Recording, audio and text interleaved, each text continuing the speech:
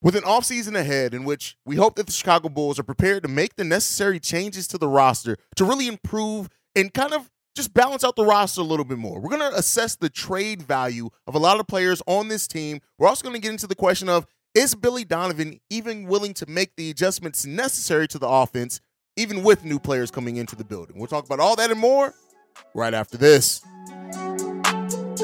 You are now tuned in to Chicago Bulls Central, your number one spot for all things Chicago Bulls, hosted by Hayes. All right, Bulls fans, welcome to another episode of Chicago Bulls Central, your number one spot for everything Chicago Bulls related. If you want to follow me right off the top, you can do so at CEO Hayes. That's CEO H-A-I-Z-E. If you want to follow the show, you can do so at Bulls Central Pod on every social media platform that we're on. But let's go ahead and get into the content for today. So, so far in this offseason, we've talked about the ways and avenues in which the Chicago Bulls can improve this team. It's been heavily focused on my side on kind of what the realistic values that they have as far as how they can add players through free agency, right? Through signing new players, what kind of the permutations they have to really add to this team that way. But of course, another way that the Bulls can add to this team is trades, right? And that is something that, especially considering how close the Bulls will be up to that luxury tax that they do not go into once they re-sign a player like Kobe or a player like Vooch, and just how close to that luxury tax they'll be.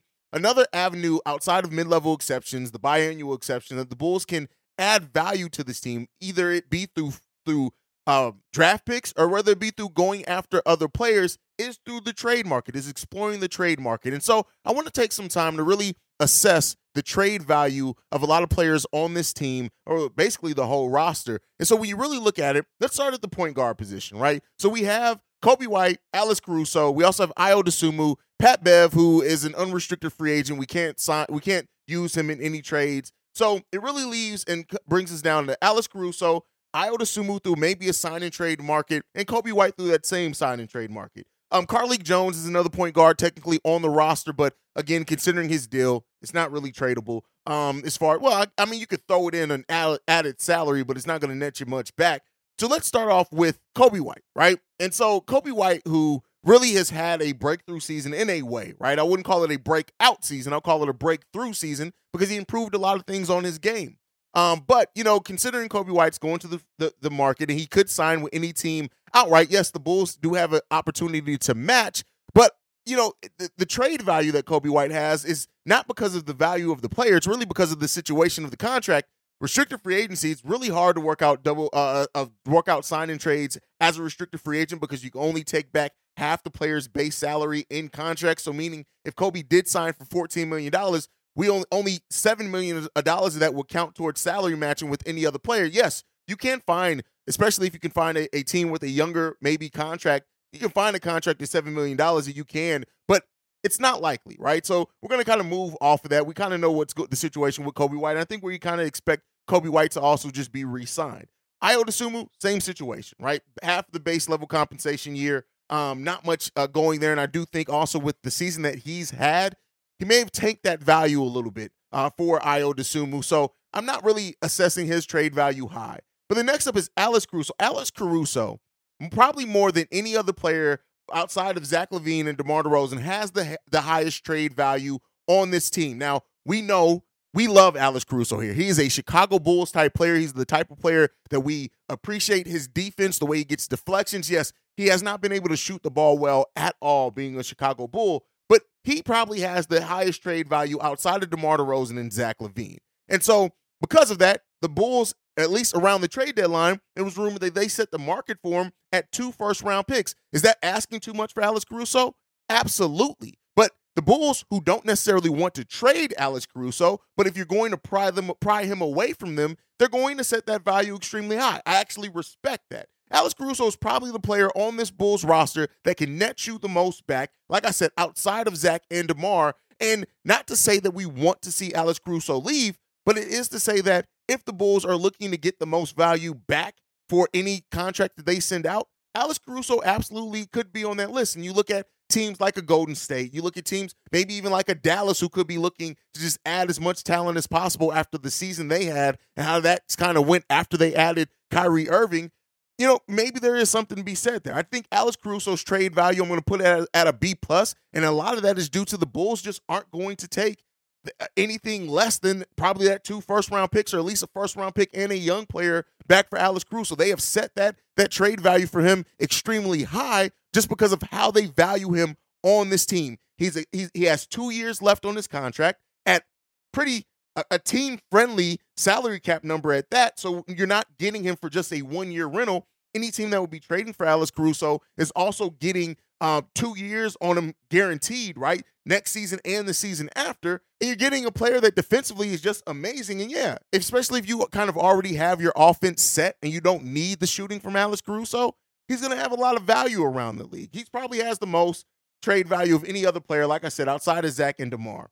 Now, next, going down the list is Zach, right? We know Zach LaVine, if the Bulls do decide to move off of Zach, they would just have to get a lot back just by the nature of the contract, the years he has left on his contract, and his age. They would get a lot back for that. But I don't necessarily see the Bulls trading Zach and DeMar in the same offseason, but Zach has an absolutely high trade value if we were to decide to move him. And same thing with DeMar DeRozan. I think, yes, DeMar has only 1 year left on his deal. He's a veteran, but he's a veteran that you know exactly what you're going to get from night in and night out, basically. And if you are a team that just needs a reliant scorer that's going to go out and get you points, and you already have kind of a young core or even just a solid core, I could see a team like Miami. I could see a team like Dallas. I could see a team even maybe like Memphis, especially if they don't re-sign Brooks, being interested in DeMar DeRozan.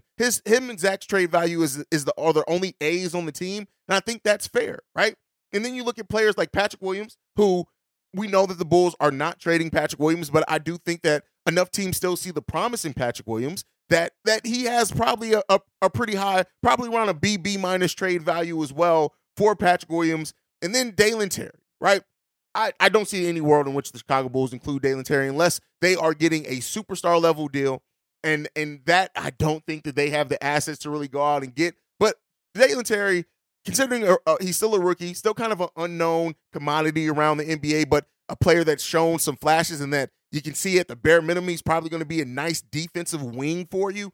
I'd say that he would have some pretty high trade value as well, but I don't see the Bulls being willing to move off him before they really even see what they have in Dalen Terry. And then players like Derrick Jones Jr., Andre Drummond, those are kind of players level that you include as add-ons in deals that would have to come with a bigger level deal. And Marko Simonovic has little to no trade value at all around the NBA. I don't think anybody's checking for Marko Simonovic. I don't know if I missed anybody in there. So basically what that comes to say is that unless the Bulls are willing to do something monumental with really changing this team significantly and moving one of their not just core players, but a key player to what they do, the Bulls on the trade market. Nice buns, soft, fluffy, and ultra-low net carbs. Discover Hero Bread, the delicious ultra-low net carb bread with incredible taste and texture. Hero Bread has 0 grams of sugar and is under 100 calories per serving. Plus, high in fiber with 5 to 10 grams of protein per serving. Order from hero.co now and get 10% off your first purchase with promo code AH10. That's 10% off with code AH10. HERO.co. Isn't looking very likely. Now, I do think that they should explore trade value for everyone and just to see what's out there. I've said it before, had a video last week. I do not see any player as untouchable on this roster. It just depends on the level of deal. We know this team isn't going full rebuild. We know they're not blowing it all up, but that does not mean that they're not willing to retool through the trade market and really try to explore the trade value. Like I've said before, I'd be disappointed if AK isn't on the phone necessarily seeing what he can get back for DeMar DeRozan, seeing what if he can get those 2 first or maybe a young player for Alex Caruso. It really comes down to where do the Bulls want to go? And that is the biggest question in this, right? Is that in surveying and looking at this team and the talent level, does AK think he can add enough talent to this team to where we can be a playoff team? Not fighting for a play-in position, but an actual playoff team. Does he think he can make the necessary moves to get us to that level? Or does he think, hey, let's bet on some of our young guys. Let's have a season of not tanking by any stretch of the imagination, but let's have a season where we prioritize these guys to develop them. And then if things don't go the way that we hope, we then own our own first-round pick outright in 2024. That's one of the biggest questions. But let me know what you guys think on that down below. It's going to be such an interesting offseason and really kind of looking at every different aspect as far as exceptions, salary cap space, re-signing your players. Like while we like to think every season that the Bulls are going to add to this team, this may really be a year in which we run it all back even more so than last year. And that is a scary proposition. Like I said, unless Jerry Reinsdorf is willing, considering the Lonzo Ball situation, to really allow AK to kind of go into that luxury tax area. So we'll ultimately see. But let's also ask a question, right? The biggest question in this is, or not the biggest, but one of the bigger questions in this is head coach Billy Donovan. And I asked this over on Locked On Bulls today, and I wanted to bring it over here as well. And that is, with any change, right? Are we sure, or how confident as a fan base are we that Billy Donovan is going to adapt his system enough to any new players that we have in here? When you really look at the new players that we brought in last season, that's Andre Drummond, Goran Dragic, even if you want to say Carlik Jones, Pat Bev in the middle of the season, but he came in as the starting point guard. And I really won't say that the system changed. Pat Bev was able to run that system a little bit better. But with a offseason of change, how much do we trust Billy Donovan to change his play style, to change the offensive and defensive schemes enough to where any new players are able to have an impact? One of my biggest gripes with Billy Donovan so far is that, yes, the in-game adjustments are definitely one, especially in crunch time against better coaches. Like, sometimes Billy Donovan just does not make the proper in-game adjustments, and then even if he is, they're not right? Sometimes I know we question if he's making in-game adjustments. I would say he probably is making some more than what we think, but even then, it's not the right adjustments. It doesn't have the success that any coach would want. But in the offensive scheme specifically, when you hear AK talk about changing our shot profile, changing how many three-pointers we take, and that's not to say that we can't take more three-pointers, but really when you look at Billy Donovan's head coaching career, not just with the Chicago Bulls, he's never run an offense in which they take a lot of threes. He just hasn't done that, right? And so in a season where a lot of Bulls fans, me included, are saying, let's go and get some shooters. Let's add a 3-and-D wing. Let's add a big that can stretch the floor. A big question has to come to the coach that this front office bet on, the coach that they gave an extension to, with even more weapons. How much do we think he's going to actually change? Right? As long as DeMar DeRozan is on this team, and again, this is not an indictment on DeMar DeRozan, the player, but as long as Billy Donovan has that safety valve of DeMar DeRozan, I, for one, don't see the shot profile of us changing a lot. Maybe I would love to be proven wrong on that. But with the way that Billy Donovan runs his offense and that he has his ball-dominant players, that he allows everything to kind of go through, we don't put the ball in the point guard's hands in the half court. Pat Bev forced a little bit of that, and I like that. But even when we had Lonzo wasn't really operating as a point guard, a traditional point guard in the half-court offense. It was DeMar DeRozan that everything was going through, right? We don't run half-court sets for Nikola Vucevic a lot. We run him on post-ups, yeah, sometimes, but it's never throughout the whole game, even when Vuce is cooking, right?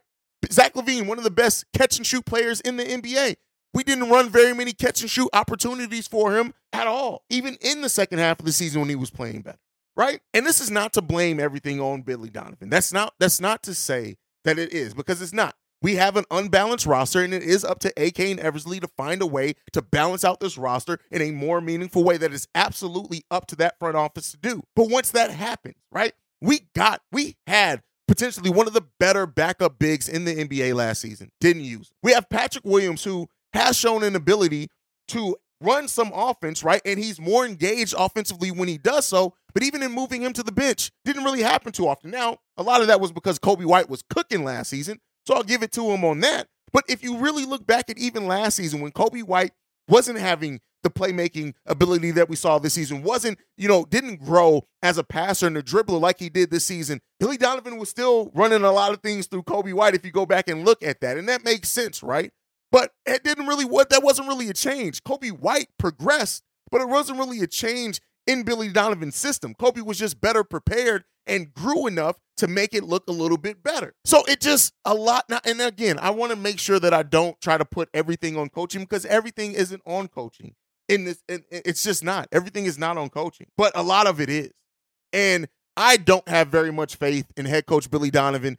And hopefully that's restored next season. Hopefully it is. Hopefully we see growth from not only the players, but we do see growth from our head coach and Billy Donovan with a better overall roster and a more balanced roster and hopefully a roster with more shooting, and Billy Donovan's system goes a little bit better, right? But the defensive adjustments, you can only use Vooch and drop coverage. It's primarily how he's going to operate, and it is what it is there. But in really a league that has moved on into, shooting a lot of threes, right? And not only just shooting the volume, but like hitting a lot of them. Billy Donovan has just not shown enough in his offensive philosophies throughout his coaching career that leads me to believe that he's going to necessarily adapt to that. I see a lot. I worry that if we add a 3-and-D shooter, that shooter will end up just turning into a spot-up shooter, standing in the corner. And for those that don't know, running 3-point plays and just someone standing in the corner waiting to take shots off the dribble or catch and shoot is a lot different of a scenario than actually running an offensive set to try to get an open 3-point shot. And that's kind of where I have some issues with Billy Donovan. But you guys can let me know what you guys think on everything down below. That's it for the daily episode today of Chicago Bulls Central. Make sure you're following the show at Bulls Central Pod. You can send us any feedback, questions, comments, concerns, bullscentralpod@gmail.com. Lastly, if you want to leave a text message and our voicemail, the number to do so, 773-270-2799. We are the number one spot for everything Chicago Bulls related because of you guys. And like I like to end every episode on, go Bulls. Love you guys. See red if you can, y'all. Peace. This has been a presentation of the Break Media.